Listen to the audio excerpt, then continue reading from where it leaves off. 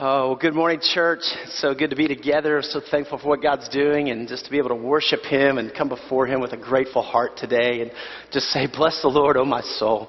And I just want to tell you, I just returned from Brazil this weekend, and we were down in the Amazon on a mission trip, and it was incredible to be there. And many of you may know the story, but last year, this English businessman over in just kind of by his will and the call of God, he had been going down to the Amazon and building schools and community centers. And literally last January on his deathbed, he gives all that over to JMI, Justice and Mercy International, which is the nonprofit we started 5 years ago. And so we had this community center, $1 million community center, sitting in the middle of the Amazon jungle. And we hosted a pastors conference, and pastors came from all over.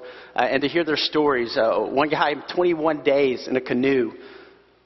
Let me get that again real quick. 21 days in a canoe to be there, to be at the pastors' conference. I mean, these guys were coming for days, eating and sleeping in their canoe just to hear and to learn the Word of God. And they're wanting to grow in their faith and become, better leaders and better pastors. And pastors' wives were there. And it was amazing. And I was just thinking how God is using you right here in Franklin, Tennessee to impact around the world in this place in the Amazon jungle. It's unbelievable.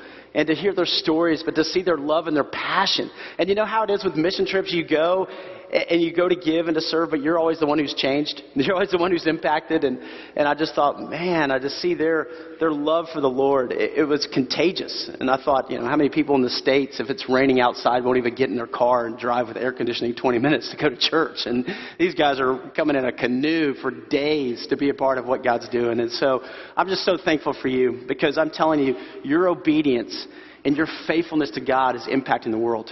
And I love it. And I love locking arms with you. I love serving with you. I just love what God's doing here in this church. And we're in the middle of a series where we're talking about taking our next step. And what does that look like to reach out, to grow up and give all in this journey with the Lord and in our own personal life? We don't want to sit on the sidelines. We want to be a part of what God's doing. We want to be a part of God's story. And there's a calling for every one of us. Now, in our series, we're walking with people in the Bible, back in the Old Testament. And we're studying a book in the Bible called Ezra. And it's so good. I mean, it's just so deep and so rich. And to see the story of God's people through history, of their call to be obedient, of their call to step out, of their call to follow God. And it mirrors our story. And it mirrors our call.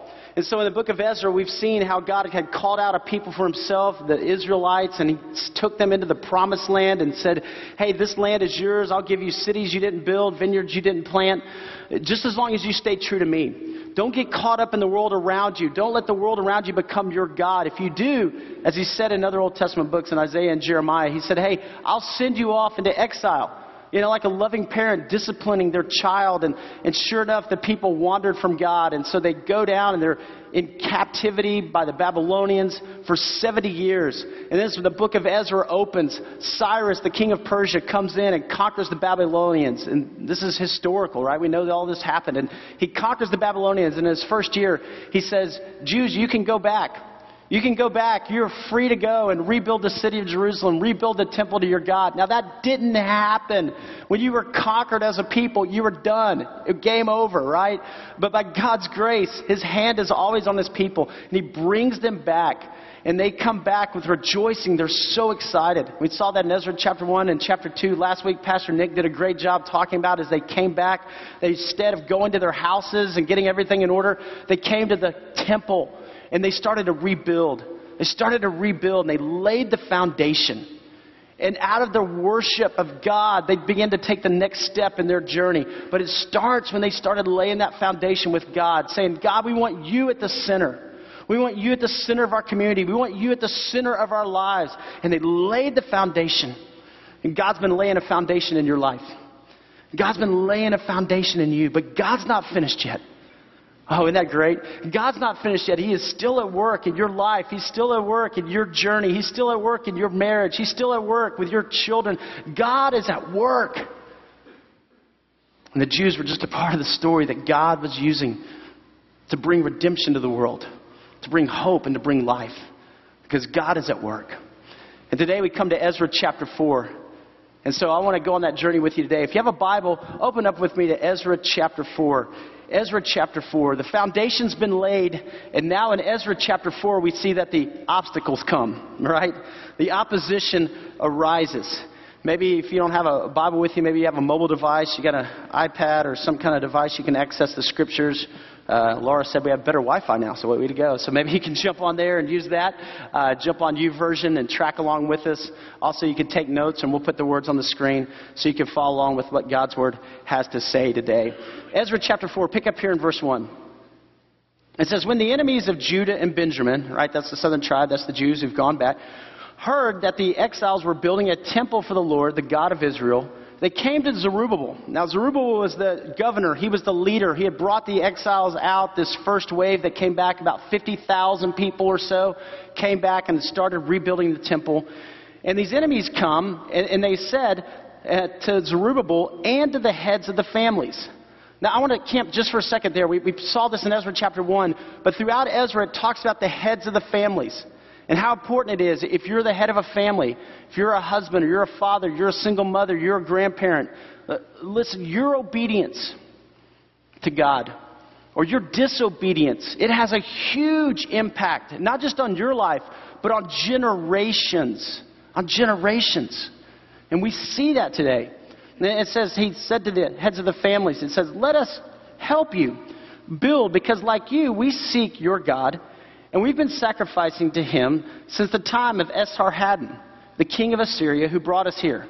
Now, Esarhaddon was the king of the Assyrian Empire. And in 722 BC, they came in and conquered the northern kingdom of Israel. And what the Assyrians would do is when they would conquer a nation, they would take the people off into exile, and they would bring other people and put them in that land because they felt like they wouldn't rebel, you know. So they kind of mix everybody up. And so these guys are foreigners living there. But Zerubbabel, Jeshua, and the rest of the heads of the families of Israel answered, you have no part with us in building a temple to our God. We alone will build it for the Lord, the God of Israel, as King Cyrus, the king of Persia, commanded us. Then the peoples around them set out to discourage the people of Judah and to make them afraid to go on building. They hired counselors to work against them and frustrate their plans during the entire reign of Cyrus, king of Persia, and down to the reign of Darius, king of Persia. What I want you to see is, first of all, this. When you step out for God, obstacles will come. When you step out for God, obstacles will come. It just will. It's reality that the Israelites, they've been set free and they come back with this unbelievable joy. We're rebuilding the temple. God alone could have delivered us. Praise be to him. And then the obstacles come. You know, we kind of look at this and we say, well, why didn't they just let them come and help? Well, it says in verse 1, they were enemies. They were enemies. They were there to try to discourage them. They were there to kind of throw them off. And they'd say, hey, you know, we want to mess you up. And sometimes when we step out, right, obstacles happen. And people around sometimes even frustrate. You guys know what I'm talking about. You know, you get serious about your relationship with God and you're thinking, okay, that's it. I'm going to wake up in the morning. I'm going to get up early. I'm going to spend time. I'm going to read God's Word before I go to work, you know, and I'm getting serious. And as soon as you do, what happens? It's like everything blows up, right? You know, texts are coming in, emails are coming in, and, you know, like you're going, well, and then your mind's going, oh, I better answer that. I got to get to that, you know, I'm going to be late. And so you kind of head out. You may be like me, you know, you say, okay, hey, I need this time with the Lord, and start to pray. And immediately when you get down on your knees and you're by your bed or you're at your office and you start to pray, what happens? All these things come in your mind, right? I got to get this done. I got to get that done. You're like, oh yeah, I got to write this down. I got to, you know, I'm going to forget that. I got to do that right. And so many times these obstacles happen. You know, I'm going to start investing in what God's doing, and then it's like this magazine shows up. You're like, hey, redo the house. You know, I mean, hey, there's a great stock tip. Hey, I can do this. You know, I can go to a small group, and then your boss schedules meetings on that night. You're like, every time obstacles will come. Maybe you're a single adult here. And you're holding out, you know, you're like, I'm going to wait for a godly man or a godly woman.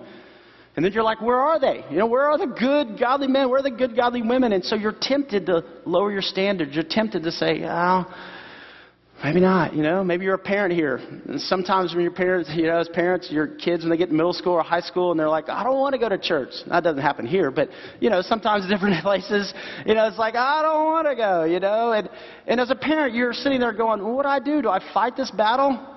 Yes, you fight this battle, right? If your kid comes and they say, hey, I don't want to go to school, you're like, you're going to school. And when you're child is equating it as like, well, you value secular education more than my spiritual education. Okay, and it's a battle you fight. It's a battle we fight. Obstacles will come. It's reality when you are following God, when you are stepping out. And so many times we think, well, I'm doing the right thing and I'm not going to have any worries or any problems. No. There will be challenges. Why? Because we live in a fallen world. We live in a fallen world. And there are enemies out there. There's a saying that says, hurt people, right? And sometimes you're trying to get your life together and do the right things, and other people are going, hey, whoa, wait a minute, man, come on, what are you doing? Hold on. It's going to happen. Get ready. But when God calls you, you follow. When God calls you, you walk. And you watch God do something great in your life. And Jesus, through that great spiritual moment, Matthew chapter 3, as he's baptized. This holy moment, the beginning of his ministry. And the dove descends upon him, the Holy Spirit, and their voice from heaven, right, from God, this is my son, whom I'm well pleased. I'm like, Jesus going, yeah, Dad, way to go, this great moment. And then boom, Matthew chapter 4. He's led into the desert for 40 days and 40 nights. He's tempted by Satan. It's like, wow. This temptation that follows, the challenges that follow. And a lot of times they happen after our spiritual highs. They happen after a mission trip, or they happen after a great morning of worship and you're fired up. And then it's like these things come at us and they war against us. When I was down leading this pastors' conference, we had these jungle pastors, and they're in different villages, and they're coming from all over. And to hear their stories, it was remarkable.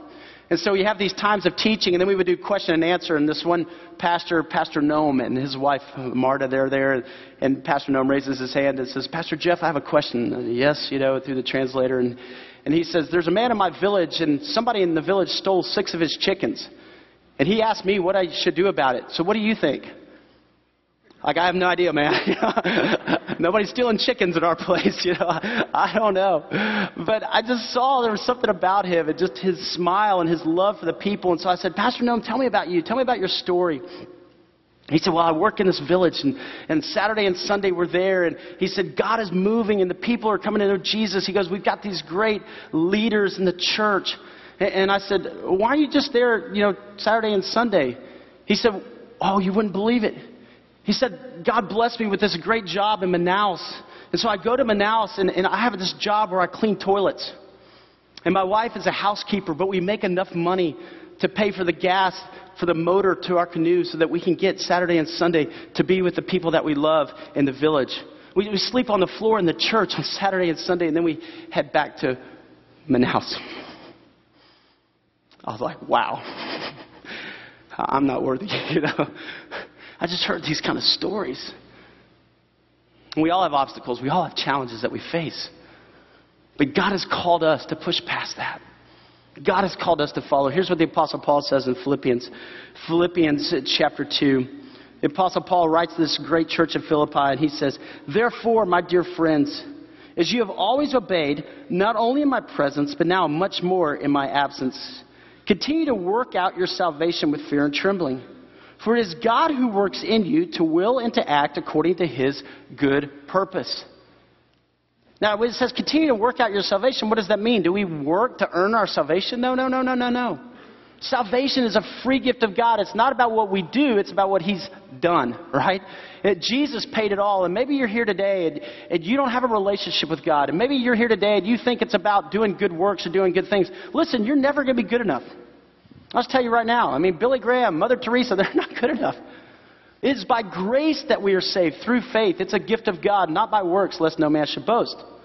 But once you and I are in Christ, it says work out your salvation, that it does take energy and effort to grow and to mature, to become like Christ, to become conformed to the image of God's Son. It takes energy and effort to get here on Sunday mornings. To take notes, to write down, to learn, to grow. It takes energy and effort, right? To raise a godly family. It takes energy and effort to be a part of a small group. It takes energy and effort to serve or to go on a mission trip or to give back. It does. But it's in that process, in overcoming those obstacles, that God grows your faith. Just know this. When you step out, obstacles will come. Here's the second thing I want you to get today. And it's this. Number 2, We have an enemy who does not want us to succeed. We have an enemy who does not want us to succeed. If you go over to Ezra chapter 4, look over at verse 11. The people get together. They can't discourage the Jews who are rebuilding the temple, so they write a letter to the king. And they say, King Artaxerxes, from your servants, the men of the Trans-Euphrates, the king should know that the Jews who came up to us from you have gone to Jerusalem and are rebuilding that rebellious and wicked city. They are restoring the walls and repairing the foundations. Furthermore, the king should know that if the city is built and its walls are restored, no more taxes, tribute, or duty will be paid, and the royal revenues will suffer. They got the king's attention now, don't they? I mean, they're talking taxes. I mean, they can't discourage them, so they write off to the king. Oh, the royal revenues are going to suffer, king. Oh, did you think about that? And it says, right, now since we are under obligation to the palace, and it's not proper for us to see the king dishonored. Oh, isn't that sweet of them? We love paying taxes. We love that, right? Misery loves company. So they just say, hey, since we're under that obligation and we don't want to see the king dishonored, we are sending this message to inform the king so that a search may be made in the archives of your predecessors. In these records, you will find that this city is a rebellious city, troublesome to kings and provinces, a place of rebellion from ancient times. That is why this city was destroyed. We inform the king that if the city is built and its walls are restored, you will be left with nothing in the Trans-Euphrates.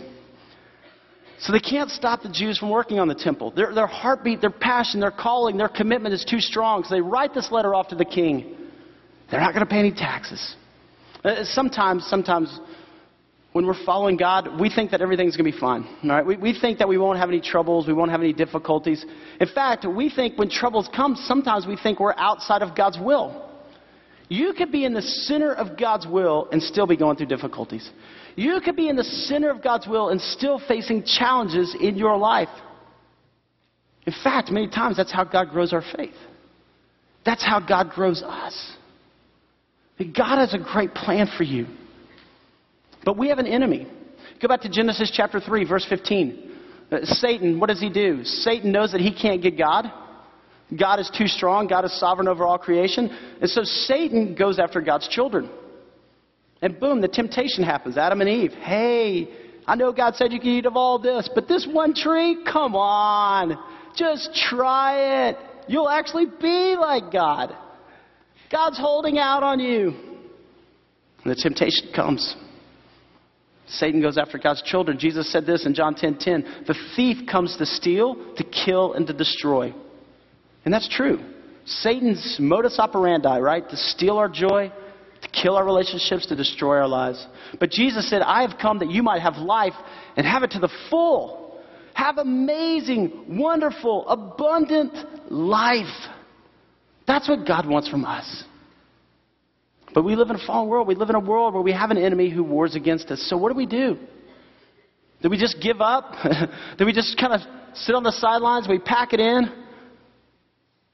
Or do we stand up for God? Do we take our next step? Do we follow? You see, all great movements in history have come out of persecution. Think about abolishing slavery. Think about the persecution Wilberforce faced. You think about the civil rights movement. Think about the persecution Dr. Martin Luther King faced. All these great movements, there's persecution that arises. And maybe in our lives, right, we don't face this persecution of being thrown in jail or this persecution of being beaten. But Satan, our enemy, knows how to get to us, doesn't he? Things can be going great in our life and everything's wonderful. And then somebody says one thing to us, and man, we harbor it. And it takes root in our heart or it takes root in our mind. We think we're doing great, and then we get this email that comes in, and we just look at it, and it wrecks us. Satan knows. He knows our weakness. He knows. And we start to think, man, is that the way everybody thinks about me? What do people really think about me? And God comes along and he says, hey, whoa. Stop worrying about what everybody else thinks about you. And start focusing on what I say about you. You are mine. You're my son. You're my daughter. I love you. Hey, there's obstacles that are going to come. There's people that are going to say some things. But listen. I love you. You are mine. See, the Bible's not a health and wealth gospel. The Bible's not, hey, if you follow God, everything's going to be perfect in your life. No. It's not a health and wealth. The Bible is a God is with you in the hard times gospel. God is with you in the brokenness gospel. God will never give up on you gospel. God is greater than the enemy of this world gospel. He who is in you is greater than he that is in this world, and you will overcome. God will be victorious. Here's what the Apostle Paul writes in 2 Corinthians. He writes over to the people who are going through struggles, who are going through challenges, and he says, "Therefore, we do not lose heart. Though outwardly we are wasting away, yet inwardly we are being renewed day by day. For our light and momentary troubles are achieving for us an eternal glory that far outweighs them all. So we fix our eyes not on what is seen, but what is unseen. For what is seen is temporary, but what is unseen is eternal." He says, hey, we don't lose heart. We don't lose heart. Even in the trials, even in the struggles, because we are being renewed day by day. Yes, we are wasting away physically. If we get older, one day we're going to die physically. But spiritually, we are being renewed. Spiritually, there is something happening in us as we follow, as we trust, as we hold out for God's goodness and God's grace. When we were there, we had this privilege of training these pastors. There was another pastor from Reston Bible Church outside of D.C. His name is Mike Minter. He's 69 years old. He's pastored his church for 40 years. And Mike, we were there, we're teaching these pastors together, and I just looked over at him one day. I thought, you're 69 years old in the middle of the Amazon, right? I mean, you could be retired on a golf course somewhere. You said, no. I want to continue to invest. And I just saw the joy and the passion in him. And I thought, you know what? I mean, man, there's so many times we could just pack it in. But when you and I follow, there's nothing like it. When you and I trust, there's nothing like it. Here's point number 3. Get this. God grows our faith. God grows our faith through waiting on Him. God grows our faith through waiting on Him. If you see over in the book of Ezra, the king, they send this letter off, and the king sends this reply. And the king writes back, and he says, "Greetings," verse 18. "The letter you sent has been read and translated in my presence. I issued an order and a search was made. And it was found that this city has a long history of revolt against kings and has been a place of rebellion and sedition. Jerusalem has had powerful kings ruling over the whole Trans-Euphrates, and taxes and tribute and duty were paid to them." Now, this is true. This is historical, right? I mean, you had empires like the Assyrian Empire, the Babylonian Empire, the Persian Empire. You study this in world history. You remember David and Solomon. These were huge kings for the Israelites. And they conquered so many people. And so he's saying, hey, we went through the records, and you're right. I mean, this has been a city that's been strong. And now issue an order to these men to stop work, so that this city will not be rebuilt until I so order. Be careful not to neglect this matter. Why let this threat grow to the detriment of the royal interest? As soon as the copy of the letter of King Artaxerxes was read to Rehum and to Shammai, the secretary, and their associates, they went immediately to the Jews in Jerusalem and compelled them by force to stop. Thus the work of the house of God in Jerusalem came to a standstill until the 2nd year of the reign of Darius, king of Persia. So they finally send troops and say, stop the work. And the work was stopped. It came to a standstill. But the word I want you to get right there is the work came to a standstill until the reign of King Darius. See, God wasn't finished. It wasn't just about the foundation. God was saying, I'm going to do immeasurably more. You stand firm. You stand strong. Even in the midst of the obstacles, you stand up for me. A lot of times we wonder, how do I fight against the devil? How do I fight against the devil's schemes and the devil's plans? Hey, it's not us to beat the devil. We just are called to stand. The Bible says, resist the devil and he will flee from you. You stand firm. This is an iconic picture that was taken outside of Tiananmen Square. Tiananmen Square, where the day before the Chinese army had opened fire on peaceful demonstrators, many of them students. And the next day, this man in a white shirt, and nobody knows who he is. We still don't today. He stood out in front of these tanks, and the tanks stopped, and they backed up. The tank driver in the first tank moved to the right. The man in the white shirt would step to the right. He'd move to the left, and the man would just move to the left. And he held up an entire column of tanks. Resist, standing firm in the faith, knowing that God has called you, knowing that God has a plan, God has a purpose, God is at work. You stand up for what you believe in. The power of one, the power of truth. The Jews, as we'll see next week, had a decision to make. Do we stop the work? Do we quit? Or do we continue on? What has God called us to do? What has God called you to do? What is the next step God's called you to take? Many times we want to live life from home run to home run, right? We want the next big thing. We don't like to wait. We hate to wait, you know. We want to pray, God, I need a job, and I need it now, right? I need it right now. And God, I need a raise, I need it now. God, I need this deliverance, I need it now. God, I need this blessing, and I need it now. And sometimes it's in the waiting that God grows us. It's in the waiting that we become. It's in the waiting that we learn. Think about Abraham. God says, I will give you descendants as numerous as the stars in the sky. And he waited. And he waited. And he waited. Until he was 100 years old. But you know what he did in the middle of the waiting? He trusted God. And God blessed him. And God blessed him. And he trusted day by day by day. Moses, 40 years in the desert. Joseph in the Old Testament in prison, in jail. Until God exalts him and uses him to stop off a drought in the land. God has a plan and God has a purpose for you. And day by day, you hold on to him. We went to one village and we met Clarina.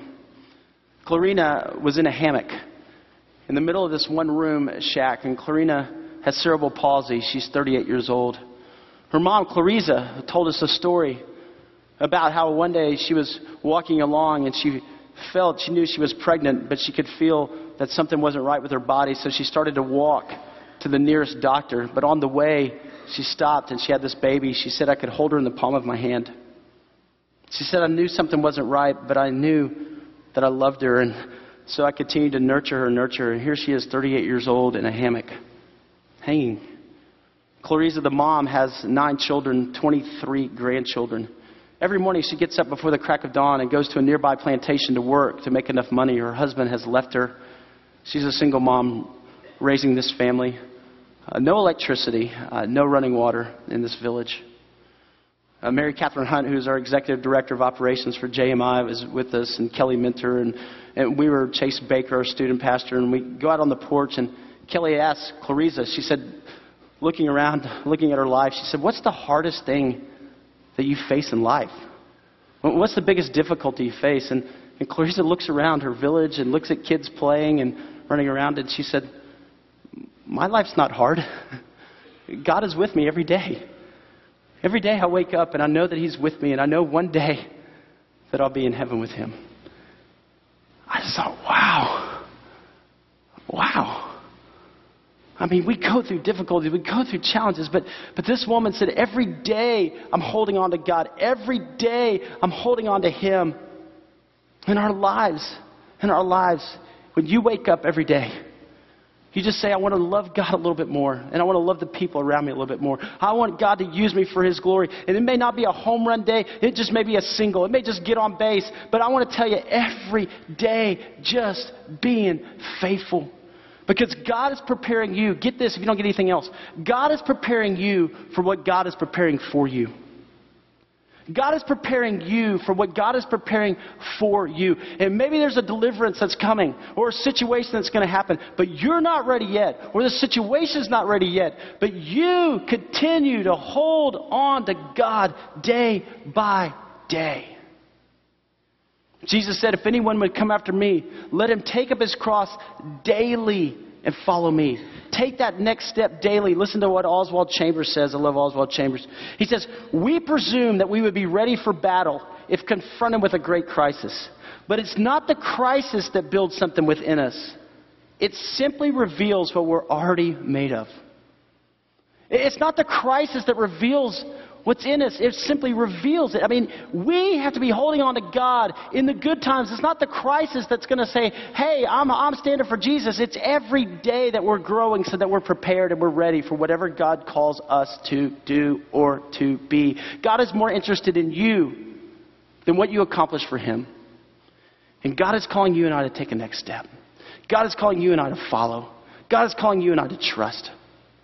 In this series, we're challenging everybody. Hopefully you've received one of these brochures. And we're challenging all of us together to take a next step. There's 3 areas, right? Reaching out, growing up, giving all. You know? Pastor Nick did a great job talking about how they just gave all. They just worshiped and trusted God. But growing up, as a part of that, we're going to ask everybody to take a daily step. And we're going to read through the entire Bible together as God's church in the next 24 months. And I'm so excited about this because I want all of us to do this.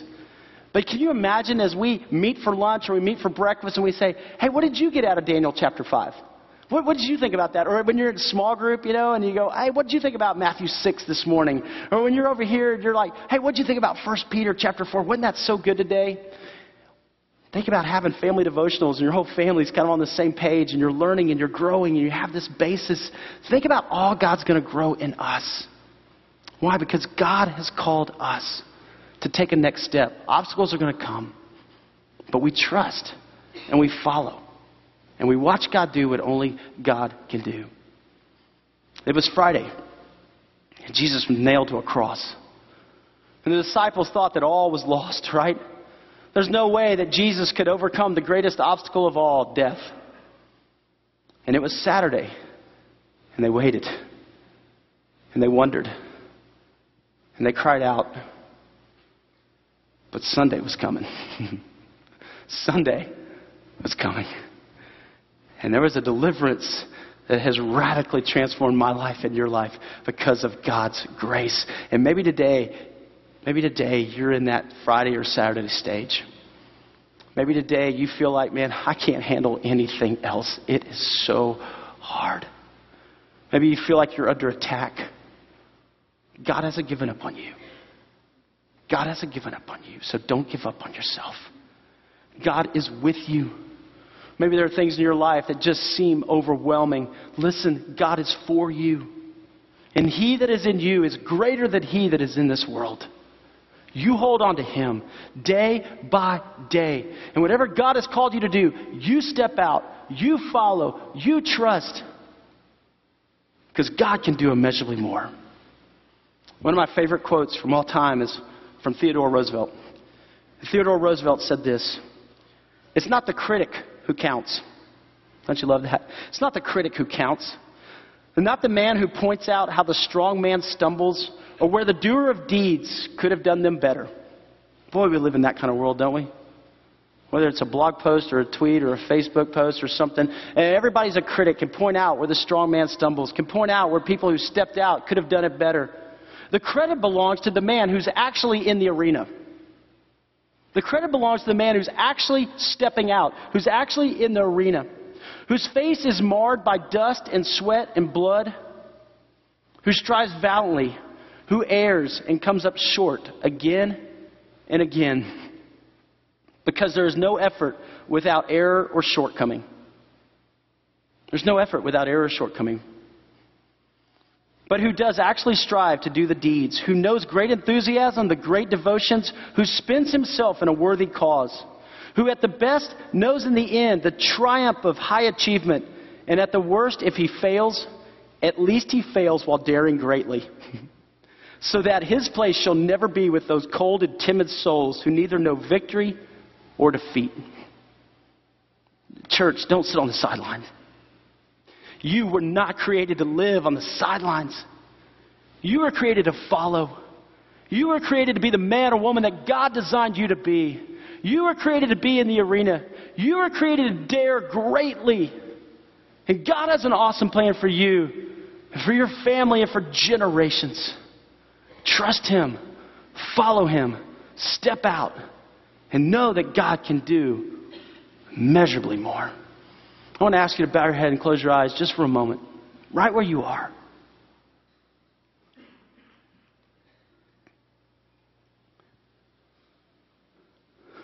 What's God saying to you today? What's God calling you to do today for Him? Maybe today's a day of salvation. Maybe today you just go, God, I need you. I've been trying to do this on my own, and today I stop. I'm at the end of my rope, and today I let go. And when you let go, you let God. Maybe today you just are overwhelmed by your circumstances. It seems like life is falling apart. But today you hear about a God who is greater. You hear about a God who loves you. You are His child. And He is for you. Maybe today you simply rejoice. You just want to bless the Lord because of His goodness in your life. You look at all the things that you have and you just say, God, why me? Why am I so blessed? But God, I know I've been blessed to be a blessing. How can you use me? Father God, all across this room, there are prayers going up to you. And God, it doesn't confuse you in the slightest. You are a personal God who meets us right where we are. Father, we admit that it's hard sometimes. It's just difficult and challenging living in this world. There are obstacles that come. There's opposition that arises. But Father, today we know that our heartbeat and our love and our faith is in you. We know that you're greater than anything we face. And so today we put our hearts and our lives in your hands. We thank you, God, that one day you will come back and say, enough pain, enough suffering, and there will be an eternity of joy with you. But for now, call us to go further in our faith than we ever dreamed or imagined. God, you have given us so much. And call us to be faithful, to impact people both here and around the world with the love of Christ. So God, together as your church, we lock arms and we take our next step. We want to grow up. We want to be all that you've called us to be. And it's in the name of Jesus that we commit our lives to you. Amen.